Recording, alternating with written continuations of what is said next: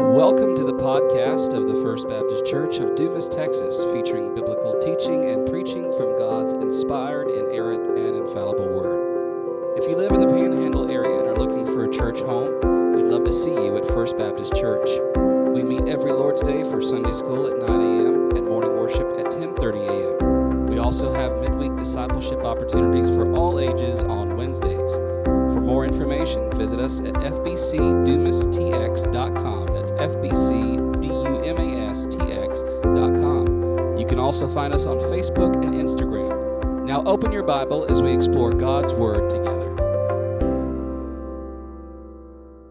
Tonight we're going to be talking about the Atonement of Christ. This is our second session in the second part of this study.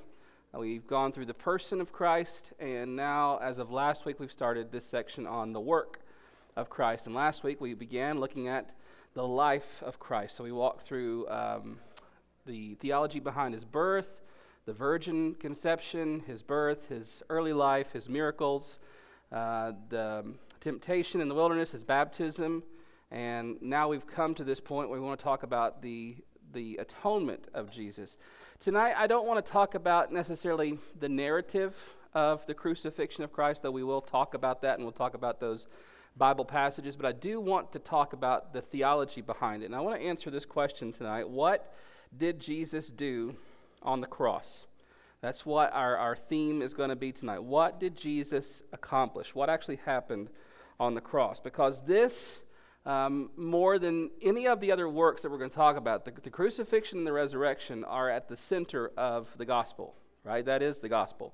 Paul says this is of first importance, that Christ died for our sins and that he rose from the dead. So the atonement and the resurrection of Jesus Christ are the center of the Christian faith. Without the crucifixion, without the resurrection, without the concept of the atonement of Jesus Christ, there is no Christian faith. We have nothing to believe in. All four Gospels spend almost half of their energy on the last week of Christ, and the majority of that is on those last days of Christ, between the Last Supper, his agony in the garden, the trials, and the crucifixion and the resurrection. And of course, you understand why so much time is spent on that part of the narrative, because again, that's the center of the whole story. All the other stuff is leading us to that point. The virgin birth, the miracles, the temptation, the baptism, all of it is leading us to the atonement, what Jesus did for us on the cross and through his resurrection. And here's sort of the reality behind even that. It's not just the center of the Bible story. It's not just the center of the story in the Gospels. The atonement of Jesus and the resurrection is the center of the entire story of the universe. I mean, the reason God created the universe, the reason there is creation, is because he wanted to display his love to sinners through the atonement of Jesus Christ. So this is not just the center of the Bible, the center of the Gospels, the center of our faith. It is the center of the entire cosmos. This is the story behind it all. So we have to answer this question. We have to answer it rightly. What did Jesus do on the cross?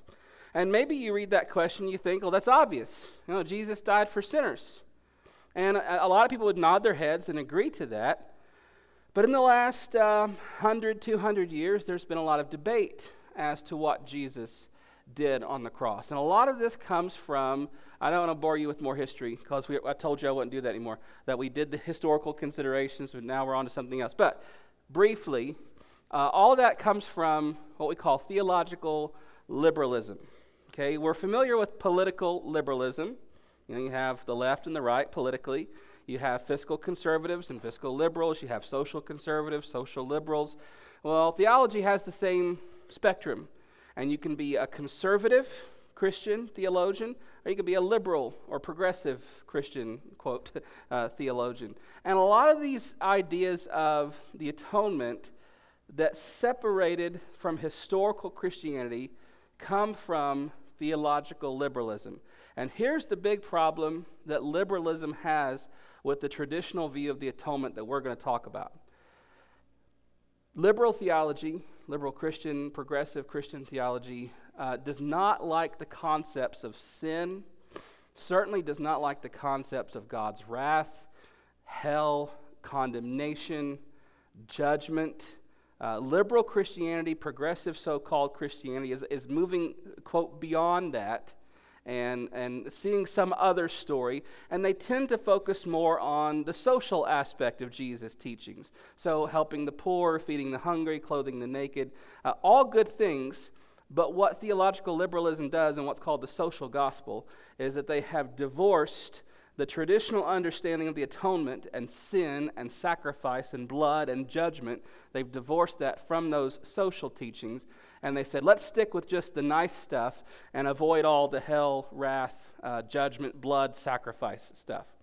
And one theologian in that camp said that if you believe that the atonement is about God the Father placing his wrath on his Son and killing him for our sins, he said, if you believe that, then that is what this person called cosmic child abuse.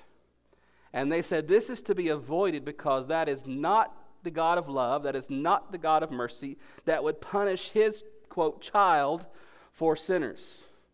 And so from this has come at least 3 other major views, different views, on the atonement. Now you're going to hear this and you're going to think, well, isn't that right? And Matt Hazelwood's back there, but one of his taglines is, it's true, it's just not true enough. And with every view we're going to see, that's what this is. Let's talk first about one of the different views of the atonement called Christus Victor. Anybody heard of this before? That terminology? Jennifer? Yeah, that's why I pray for you. Right? So you don't, yeah. Christus Victor. It just means Christ the victor. I mean, you can tell that, right? Christ the victor. So this view of the atonement is not so much about sin or satisfying God's wrath. Okay, so it diminishes that view. Instead, this view says that the death of Jesus on the cross was more about his triumph over death and sin and hell and all the rest. And again, you look at that and you say, well, isn't that right? And we would say, yeah, that's part of what the atonement is about. But it is not the entire story. This view says that's the main thing. The main thing isn't about Jesus dying for sin or taking God's wrath for us or suffering for other people. It's more about him showing his strength and his power and his perseverance in enduring the suffering and thereby conquering the suffering. It has a little more to do with like Eastern religions and Buddhism than it does biblical Christianity, because it's about overcoming, death and facing your fears and facing death with grace and dignity. Okay, so this is Christus Victor, not about Jesus paying some penalty for sin, but simply about victory over death. Okay, another view is what we just called the example of love. In John 15:13, you know this verse, Jesus says, greater love has no man than this, that he laid down his life for his friends. And so this view, again, downplays the payment for sin and downplays any notion of Jesus satisfying the Father's wrath. And it says, no, instead, this is more of just an example of how we're to love other people. And what we see here isn't some payment for sin, but it's a lesson in humility and self-sacrifice. And again, we look at that and we say, well, isn't that true? Well, look at that. There's a Bible quote there from John 15. We know Jesus showed us humility and self-sacrifice. So there are true aspects to this. But this is not all that the atonement is about. Okay, there's a difference there. One of the last different views I want to talk about is the ransom theory. And we look at that word and we say, oh, the Bible uses the word ransom. He gave his life as a ransom for many. What is a ransom? It's a price that is paid to redeem something back. And that's the atonement. Jesus was paying a price for us to redeem us back to himself. But this particular view said it's the devil that had a claim on humanity. If you have read or watched The Lion, the Witch, and the Wardrobe, anybody watched that movie, read that book? It presents this view, and it's not awful, Again, it's not true. It's not true enough. Okay. The problem with this view, and let's just go ahead and put the second one up. Jesus pays the price to Satan to free humanity. In the book and in the movie Lion, the Witch, and the Wardrobe, it's Aslan who, in order to rescue Edmund, because he has betrayed his friends and given him over to the White Witch, and the White Witch knows the old magic, on the stone tablets, it represents the law, and she holds Aslan to the law. So you have this figure, Aslan the lion, who represents Jesus, and you have the White Witch that represents Satan. And because Edmund, kind of representing the fall of mankind, has fallen into the temptation of the White Witch, she holds this dominion over him and his siblings that Aslan must lay down his life for in an agreement with her. You see, he's making a payment to the White Witch to redeem Edmund from her captivity. And we look at that, and it is a wonderful story. It's a beautiful movie. I'm not going to take away from that at all. But it does present us with this, what I think is a false view of the atonement. And that Jesus, in this view, is paying the payment to Satan to release humanity from his hold. Okay? And we're going to talk about how all this kind of goes sideways later. The ransom view is not wrong. The ransom view, Jesus paying a price to redeem people, is right. This is just a confusion of the parties. To whom is Jesus paying the price? The Bible presents us not with Satan, but with the Father as the one to whom Jesus is paying the price. Jesus is redeeming us back by his blood as a sacrifice made to appease the wrath of God the Father. He is not paying off Satan to release us. So the ransom view, you say a ransom, it was a ransom exchange. This is just a confusion of the parties. C.S. Lewis was one of the primary proponents of this view, and a lot of people have seen some merit in there too. And again, because it sort of softens the blow. It makes Satan the bad guy, right? And that makes sense. And it takes God the Father sort of out of the equation. And we don't have to deal with that awkwardness of God the Father punishing Jesus and the whole cosmic child abuse thing. It sort of eases that tension. Jesus is paying off Satan. He redeems humanity, brings us to God. And while doing so, defeats Satan. This is just a confusion of those parties, though. So again, all of these views have some truth, but they don't present the whole truth. And by focusing on one aspect over the other aspects and saying this is the emphasis, they all miss the point. So let's go back to the Old Testament and let's ask the question, what did the prophets, what did the Old Testament foretell that the Messiah was going to do on behalf of sinners? So we will begin at the very beginning, back in Genesis. If you'll turn to Genesis chapter 3, we'll be in Genesis 3, and then we'll turn over to Genesis 22. So we'll be just in two chapters here, and I think you'll see the themes come out. So in Genesis 3, the fall has happened. Adam and Eve have sinned against God. They are naked. They know they're naked now. That shame has settled in. They're running from God. God's come looking for them. In Genesis 3:15, remember the first gospel, I'll put enmity between your seed and the woman's seed. He'll bruise your head, you'll bruise his heel. So we have there in Genesis 3:15 that initial promise of redemption. Through the seed of the woman, we talked about that last week with the virgin birth, the seed of the woman will crush the head of the serpent. So we have that initial good news, the first gospel, the promise of redemption, this one who is going to crush the head of the serpent. But look down in chapter 3, verse 21. Genesis 3:21.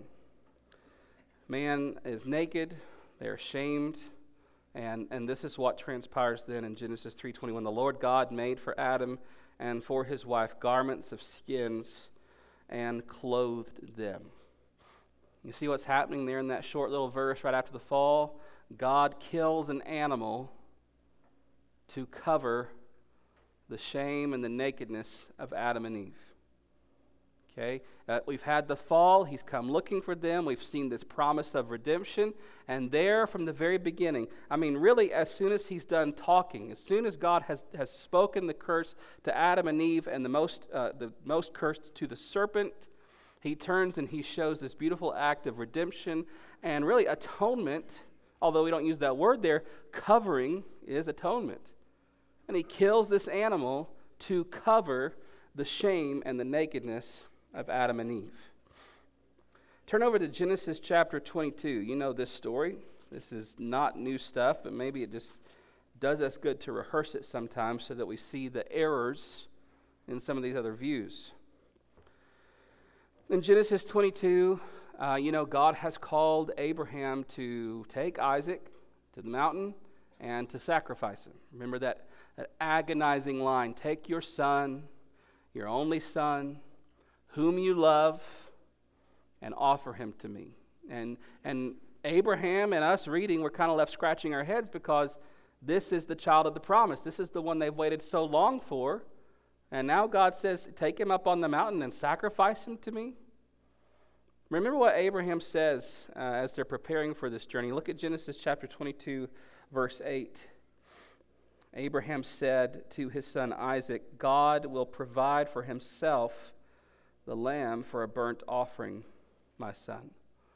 Now, whether Abraham knew what he was saying or whether he was just trying to hide what was going to happen from Isaac, still thinking he would have to sacrifice him, we don't know what was going on in Abraham's heart and mind. But either way, unknowingly or knowingly, he prophesies what will happen, doesn't he? He says, God will provide himself. Now, that's so interesting how he doubles the language. Not just God will provide the lamb, because that would have been sufficient, right? Well, God will provide a lamb, son. No, it's this kind of redundant. God will provide himself a lamb. In other words, what God is asking of me, God is going to provide for me. God has told me to do this, and God will provide for himself this lamb.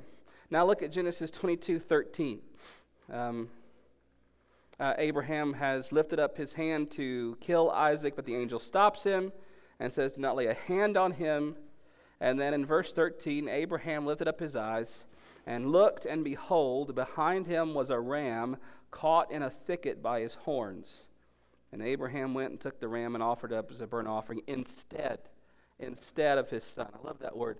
A lamb dies instead of Isaac. Now, we use that word all the time. I want this instead of that. And we don't really think about what we're saying, but that word is packed, in that case, with so much theological weight. Because Abraham has said, God will provide himself a lamb. And at the last minute, Isaac is spared, and lo and behold, there's a ram caught in the thicket by its horns, and we have this statement. That ram was offered instead. Now let's just break that word up, right? In the stead of Isaac. So whereas it should be Isaac on the altar, this lamb now dies in his place. Right? God has provided himself the lamb that he required. So right there from the very beginning, Genesis 3 after the fall, Genesis 22, and we could go story after story and show this theme of something dying for sinners. This animal dying so that Adam and Eve would be covered.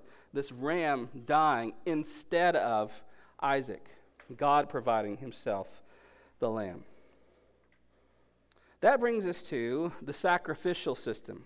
And we're not going to look at that. You can turn to Leviticus chapter 17. Don't worry, we're not going to talk about bodily fluids, Jared, or yeah, I know.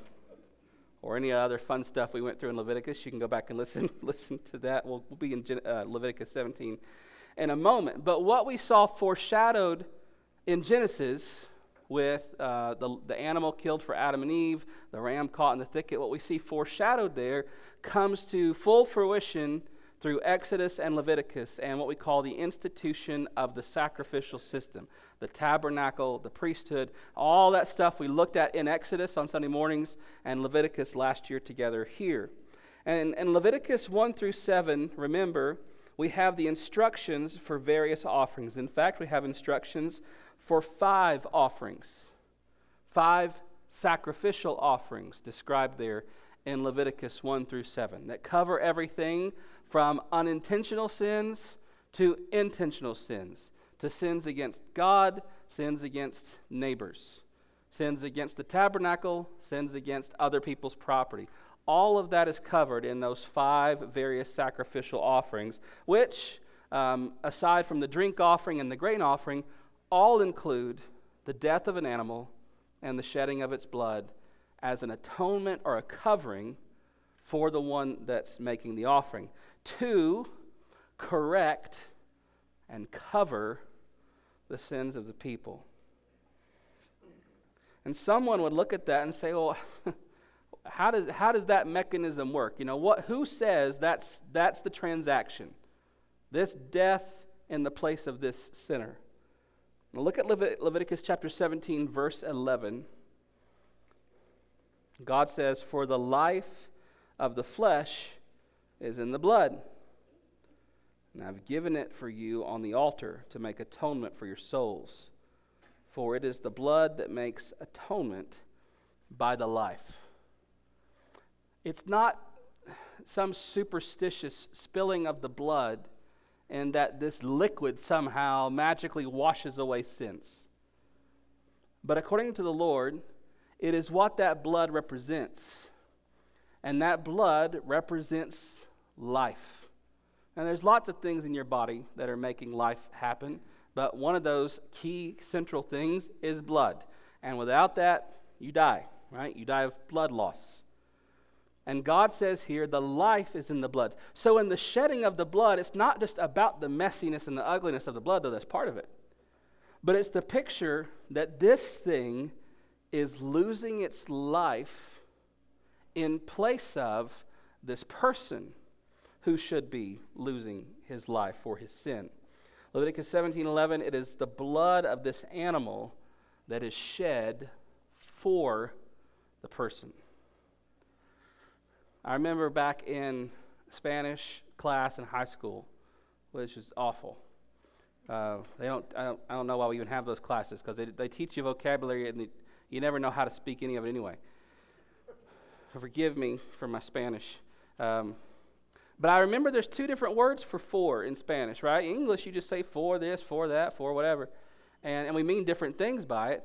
But in Spanish, you have 2 words, right? Am I right?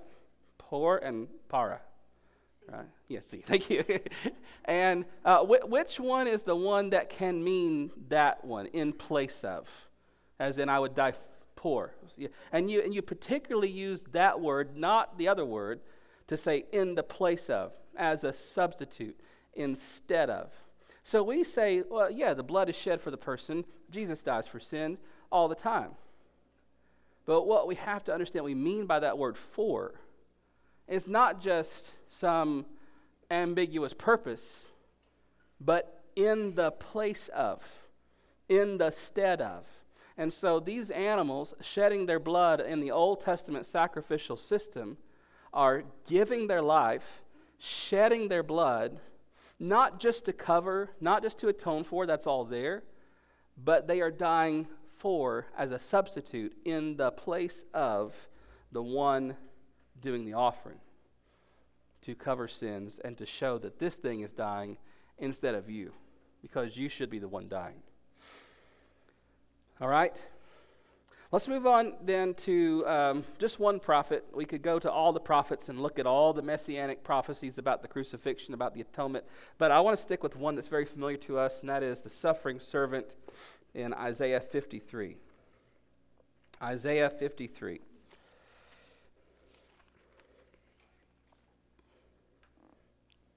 Look at Isaiah 53, verses 1 through 6. Let's read verses 1 through 6 first. Who has believed what he has heard from us, and to whom has the arm of the Lord been revealed? For he grew up before him like a young plant and like a root out of dry ground. He had no form or majesty that we should look at him, and no beauty that we should desire him. He was despised and rejected by men, a man of sorrows and acquainted with grief. And as one from whom men hide their faces, he was despised, and we esteemed him not. Surely he has borne our griefs and carried our sorrows. Yet we esteemed him stricken, smitten by God, and afflicted. But he was pierced for our transgressions. He was crushed for our iniquities.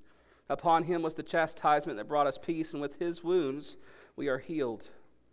All we like sheep have gone astray. We have turned every one to his own way, and the Lord has laid on him the iniquity of us all. All right, so this is Isaiah's prophecy of this coming servant of the Lord, who will be a suffering servant, a man of sorrows, acquainted with grief. Obviously, we understand this, prophesying the coming of the Lord Jesus and what he would do for us through the cross and the crucifixion. But we have to ask the question, looking at Isaiah, why does this servant suffer? Now look at verse 5, probably the most famous verse here in this section. He was pierced for our transgressions. He was crushed for our iniquities. He was chastised, punished, disciplined for our peace. And he was beaten, wounded, given stripes for our healing. I almost in these blanks here for everyone made it the word our, because that's the center of this. As you read through, why does the servant suffer? He suffers for our transgressions. He suffers for our iniquities. He suffers for our peace. He suffers for our healing. He suffers to do away with our transgressions and our sins, and he suffers to bring us healing and peace and life. All we like sheep have gone astray, the Lord says. The Lord has laid on him the iniquity of us all. And that answers the next question. How does this happen? Again, what's the mechanism that makes this transaction make sense? How does this suffering servant lay down his life and bear this punishment for or in the stead of someone else? How does that happen? Look at Isaiah 53, read verse 6 again. All we like sheep have gone astray. We've turned everyone to his own way. And in response to that, the Lord has laid on him the iniquity of us all. Go down to verse 10. Yet it was the will of the Lord to crush him. I mean, it's not for me to interject my thoughts and my feelings and my opinions into what God sovereignly ordains to do. And so for someone to say, I reject this view of the atonement because it doesn't sit well with me, is really beside the point. Because as we look there, in just a few words, we see that laid out for us. It was the will of the Lord to crush him. He has put him to grief. And when his soul makes an offering for guilt, he shall see his offspring, and he shall prolong his days. The will of the Lord shall prosper in his hand. Verse 11, out of the anguish of his soul he shall see, God shall see, and be satisfied. By his knowledge shall the righteous one, my servant, make many to be accounted righteous, and he shall bear their iniquities. Number one here, it was God's will to place sin on him. It was God's will to place sin on him. And don't think for a second that Jesus was not in on this agreement. And before time and eternity, before creation, God the Father and God the Son, under the power and the presence of God the Holy Spirit, had made this agreement called a covenant, that the Father would redeem his people and that the Son would willingly submit himself to redeem those people. There was no cosmic child abuse on the part of Father and Son because the Son comes willingly. Philippians 2. He came. He laid down his life. He humbled himself. He emptied himself. He obeyed. He submitted of his own accord to the will and the plan of the Father in that covenant that was made from eternity past. So it was God's will to place sin on him, but it was Jesus' will to accept that will of his Father. God then is satisfied by his suffering. That word satisfied is a big deal because it means that there was something lacking, there was a payment that needed to be made, there was anger, there was wrath, there was a debt that needed to be appeased. And for something to satisfy that payment had to be met. And Isaiah says, he shall see his suffering and he shall be satisfied. In other words, the payment would be met. The wrath would be appeased. The anger would be done away with by the suffering of the suffering servant. And then in verse 11, we have this wonderful promise of righteousness for those who come to this suffering servant. This is what we've been talking about in Romans, that the gospel is receiving the righteousness of God through faith in Jesus Christ, that we who are sinners are counted as righteous because of faith in Jesus. And that's preached right there in Isaiah, that because of the suffering of this servant, many will be accounted. That's a technical financial accounting term.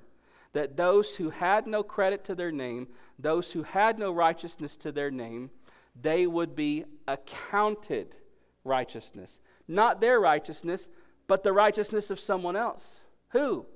This suffering servant who takes our iniquities and our sins and our transgressions and in exchange gives us his own righteousness. So, from cover to cover of the Old Testament, before we even get to the New Testament, and we haven't even turned the page into the Gospel of Matthew, we're in the Old Testament, the Old Covenant. You can't even get past the first chapter after the fall without seeing this theme: satisfaction, atonement, covering, wrath, appeasement. And how does it happen? By the death of these animals, by the death and the shedding of the blood of this suffering servant. All throughout the Old Testament, this is the picture. There's a debt owed, and this one is going to come and pay the price. A couple weeks ago, maybe last week, we just passed the Jewish festival, the Day of Atonement, that is specified there in the Old Covenant, fulfilled obviously in the Lord Jesus. But it's worth noting that in the Old Covenant, on the Day of Atonement, the two goats, remember, come, and the priests lay their hands on the one goat and kill it, representing the imputation of the sins of the people on that goat, and he dies, blood spilled in the place of the people. Then they lay their hands on another goat, remember this, and then smack him in the behind, and he runs off into the wilderness, picturing the carrying off of the people's sins. But either way, what happens? They lay the hands on the goat, representing the sins of the people being laid on this other creature. And one dies to show the payment for sin, and one is driven off into the wilderness to show how much God carries our sins away from us. All of it picturing something else dying in the place of sinners. So now let's go to the New Testament. And let's talk about, from our Old Testament foundation, what do we see when we come into the New Testament? I love that phrase that Peter uses in Acts chapter 2, when everyone's standing around wondering what's going on the day of Pentecost. Why are all these people speaking in tongues, and why are they acting crazy? And what's going on here, Peter? And Peter, quoting from the book of Joel, he says, this is the Holy Spirit being poured out on all flesh. And he says, this is that which was spoken by the prophet Joel. I feel like every page you turn in the New Testament correlates to something in the Old Testament, and you can say that same phrase, oh, this is that. And when we look at the person and the work of Christ, especially in the atonement, what we see in Genesis, what we see in all the prophets, what we see in all the Old Testament, we say, this is that. What Jesus did for us is what it was all about. In Matthew 1:21, you don't have to turn there, you know this by heart, I think. You shall call his name Jesus, for he will save his people from their sins. Word save is the word to deliver. He will bear his people out from their sins. Now, you will call his name Jesus. That means the salvation of the Lord, or the Lord is salvation, or the Lord's salvation, however you want to say it. Either way, that's why the angel says, this is why you call him that, because he will save his people from their sins. Not one chapter into the Gospel of John, you know this, Jesus comes out from the crowd. John is there baptizing people. Now what does he say about Jesus as he sees him coming? Twice he says it, behold, the Lamb of God that takes away the sins of the world. I think that's interesting. And of course we know Jesus is the Lamb of God. But again, of is just one of those English words we just throw around, you know. But think about what John the Baptist is saying.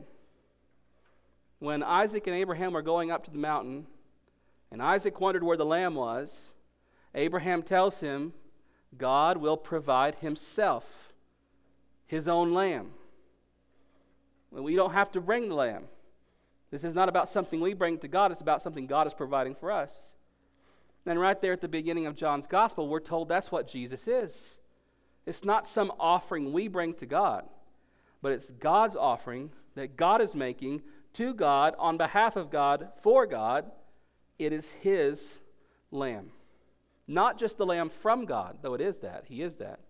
Not just the lamb that belongs to God, though he is that, but the lamb sent from God to appease the wrath of God. Luke 22:20, and it's quoted in Matthew and Mark, and also again in 1 Corinthians 11. Jesus, when he institutes the Lord's Supper, he says about the cup, take and drink this, all of you. This is the blood of the new covenant, or this is the new covenant in my blood. Now, immediately we should think of the old covenant. And when Moses stood there with the people in Exodus at the base of Sinai and sprinkled them with the blood, remember? And he said, you are God's people and he is your God. And there was that institution of that covenant between this God and his people. And Jesus says this is the fulfillment of that. This is a new covenant. It's not the blood of goats and bulls and rams and doves, Peter says. It's the blood of a precious lamb without spot or blemish. And Jesus says this is the new covenant instituted in my blood. So no matter where you turn in the New Testament and through the Gospels, as we think about what Jesus came to do, and as we look at the cross and the shedding of his blood, it all just starts to click with all that stuff we saw in the Old Testament. Not just those prophecies like Isaiah that tell us what's going to happen, but those pictures, all the sacrifices, the altars, all the blood, Abraham and Isaac. I mean, you get picture after picture after picture after picture points us to this. And it all clicks when we see Jesus, especially as he dies and as he rises again. Turn with me to the Gospel of John. We'll be in John 19 and John 20 just for a second here as we look at the passion of Christ as it is fulfilling those Old Testament pictures.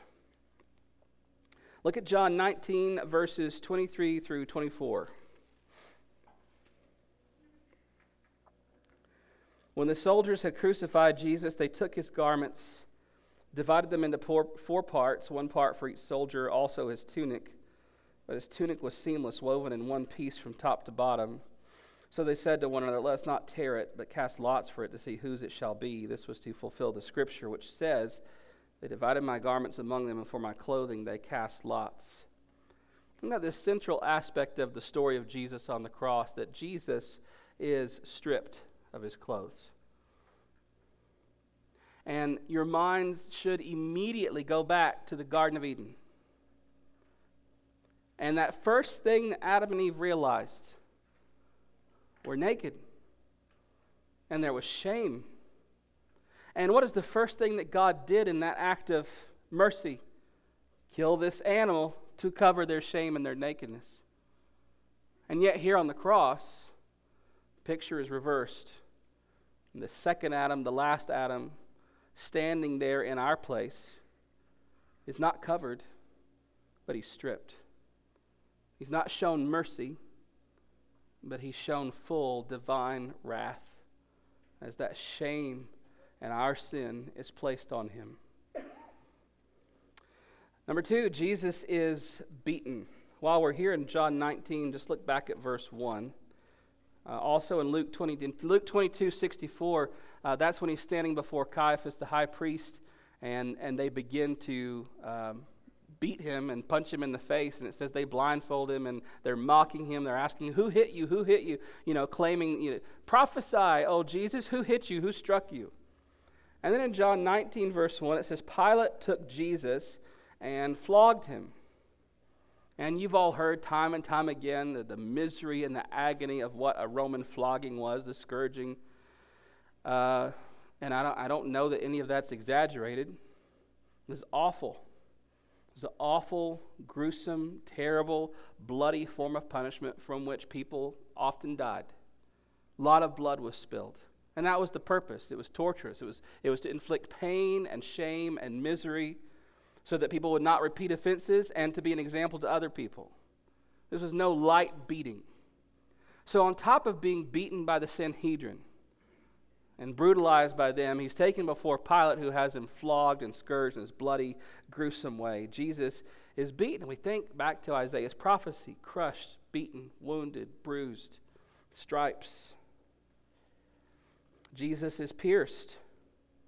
In John 19, verse 2, look there, the soldiers twisted together a crown of thorns, put it on his head, and arrayed him in a purple robe. It's interesting that the initial piercing that Jesus experiences, beyond the beatings, the initial piercing that he experienced was a crown, a mock crown, to make fun of him, but it was a crown nonetheless. And then he goes on in John 19, verses 32 through 35. Read there with me. After Jesus has died, John 19:32. The soldiers came and broke the legs of the first and the other who had been crucified with him. But when they came to Jesus, they saw that he was already dead. They did not break his legs. But one of the soldiers pierced his side with a spear, and at once there came out blood and water. And then as we look at John 20, verses 25 through 27, we see something after the fact. John 20, verse 25, when he appears to Thomas, the other disciples told Thomas, "We've seen the Lord." But Thomas says to them, "Unless I see in his hands the mark of the nails, and place my finger into the mark of the nails, and place my hand into the side, I will never believe." 8 days later, his disciples were inside again, and Thomas was with them. Although the doors were locked, Jesus came and stood among them and said, "Peace be with you." Then he said to Thomas, "Put your finger here and see my hands, and put your hand and place it in my side. Do not disbelieve, but believe." So from his head and the crown of thorns to the piercing in his side, and now we have the evidence that he was nailed to the cross, his feet, his hands, and then also pierced in his side by the spear. We see that, don't we? He was pierced for our transgressions. And Zechariah says, "They will look on him whom they have pierced." But the real anguish,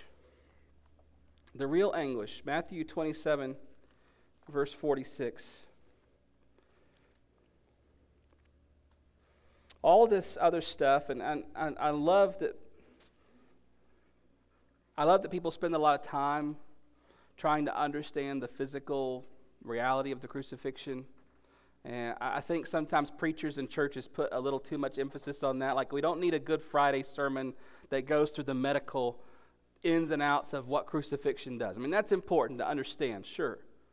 And all of this stuff points us to this reality. I mean, this is what the prophet said would happen, and this is what we see happen. But all of this outward, physical stuff, as awful as it is, as gruesome and horrible and tortuous as it was for Jesus, that was not the real anguish.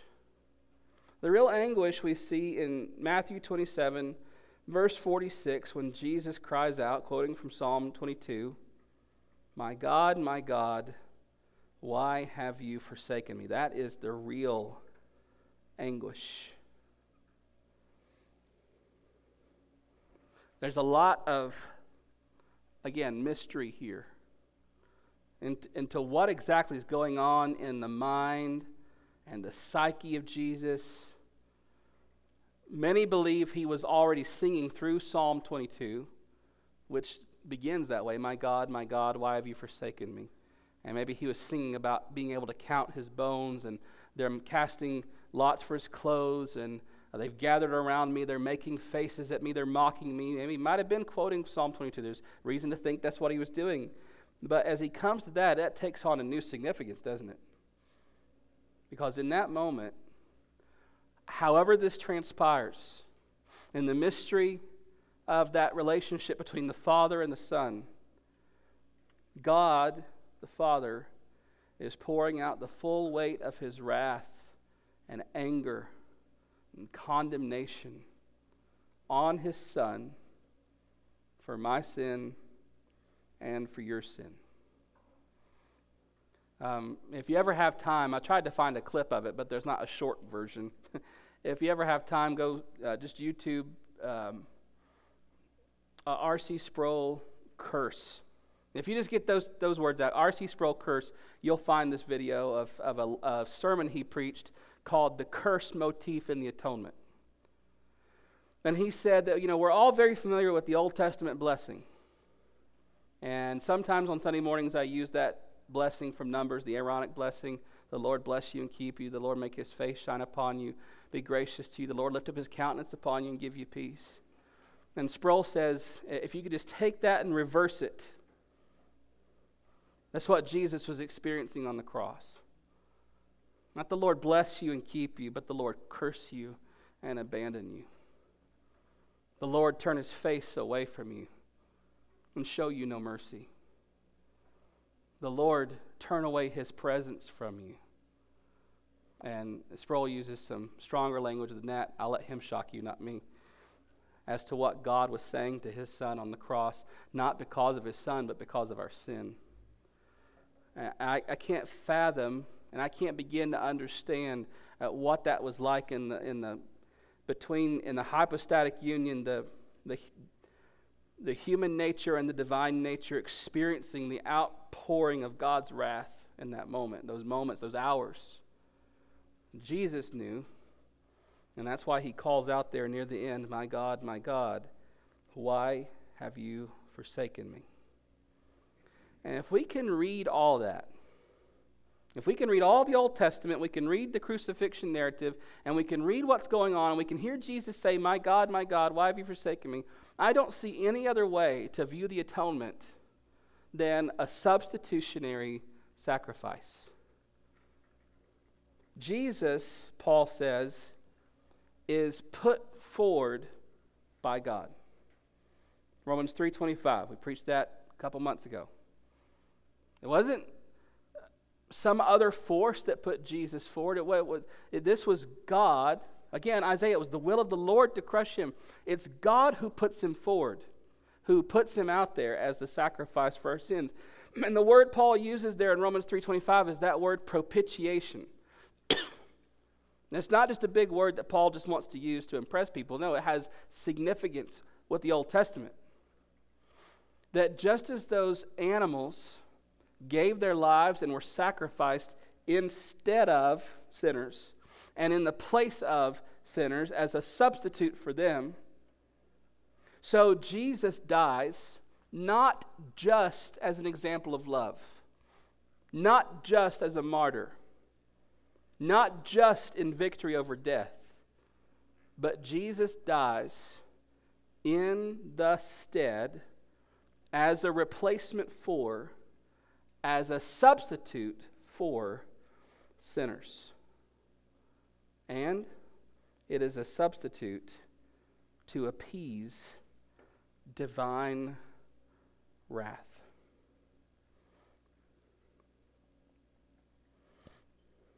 Turn over to the book of 1 Peter.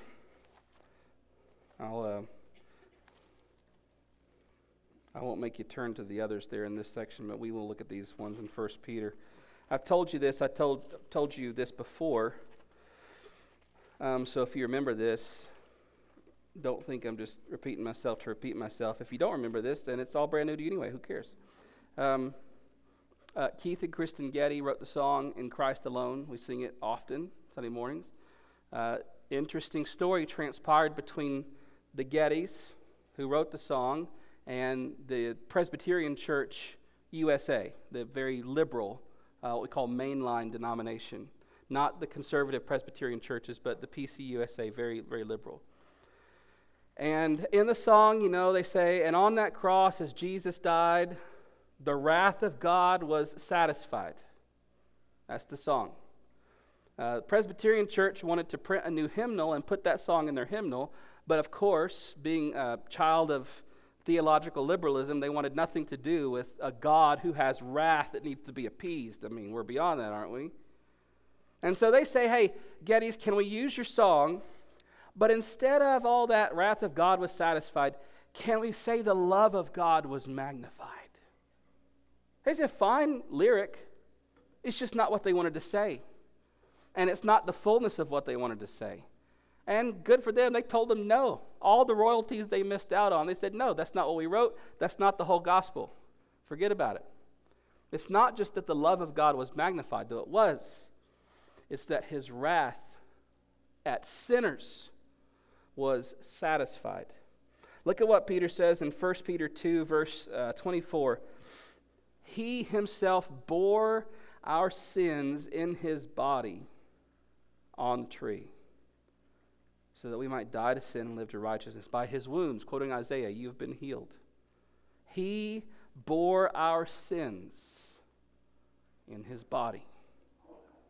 He bore our sins. He took our sins. In John 10:10, Jesus says, I lay my life down for the sheep. There's that word again. Not just because I love them, not just because whatever other reason we could tack on there, but I lay my life down in place of the sheep, in the stead of the sheep. What sheep? Jesus says, the sheep that my Father have given me. And talking about all this on Sunday mornings with the mystery of election and sovereignty and predestination. And Jesus says, it's those sheep, my people, the Father has given me, and I lay my life down for them. 2 Corinthians 5:21, you know this. He made him who knew no sin to be sin for us, so that in him we might become the righteousness of God. You see that? God made Jesus sin. Not the verb sin, but the noun. He made him sin, the curse, for us.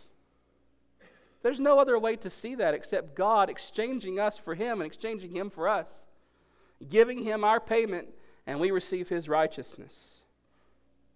Back in 1 Peter chapter 3 again, verse 18, Peter says, Christ also suffered once for sins, the righteous for the unrighteous, that he might bring us to God, being put to death in the flesh, but made alive in the spirit. I mean, it doesn't get any clearer, does it? The righteous for the unrighteous.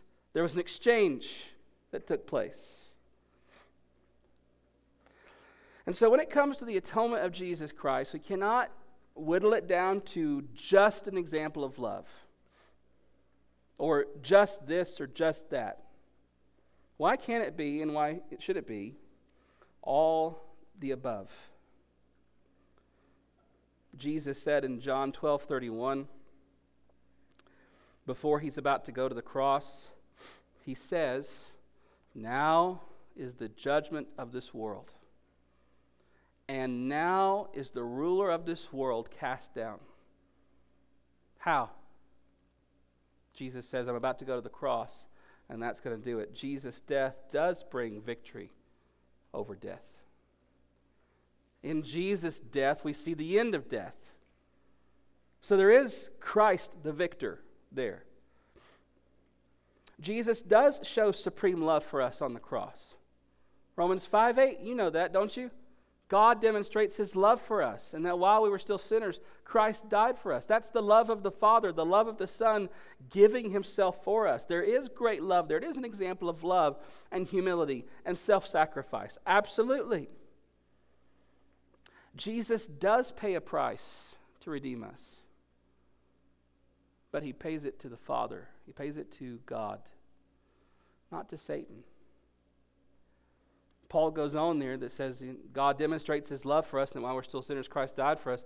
How much more will he then save us? Save us from what?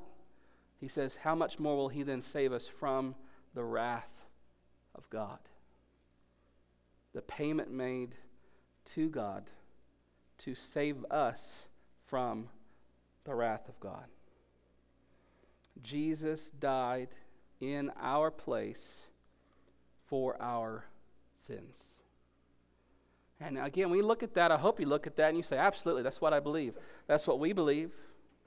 That's what we preach. That's what we teach. That's what we say the gospel is. That's what the Bible says the gospel is. And while there might be aspects of all those other views that are true in what Jesus did on the cross, it must center on that simple statement.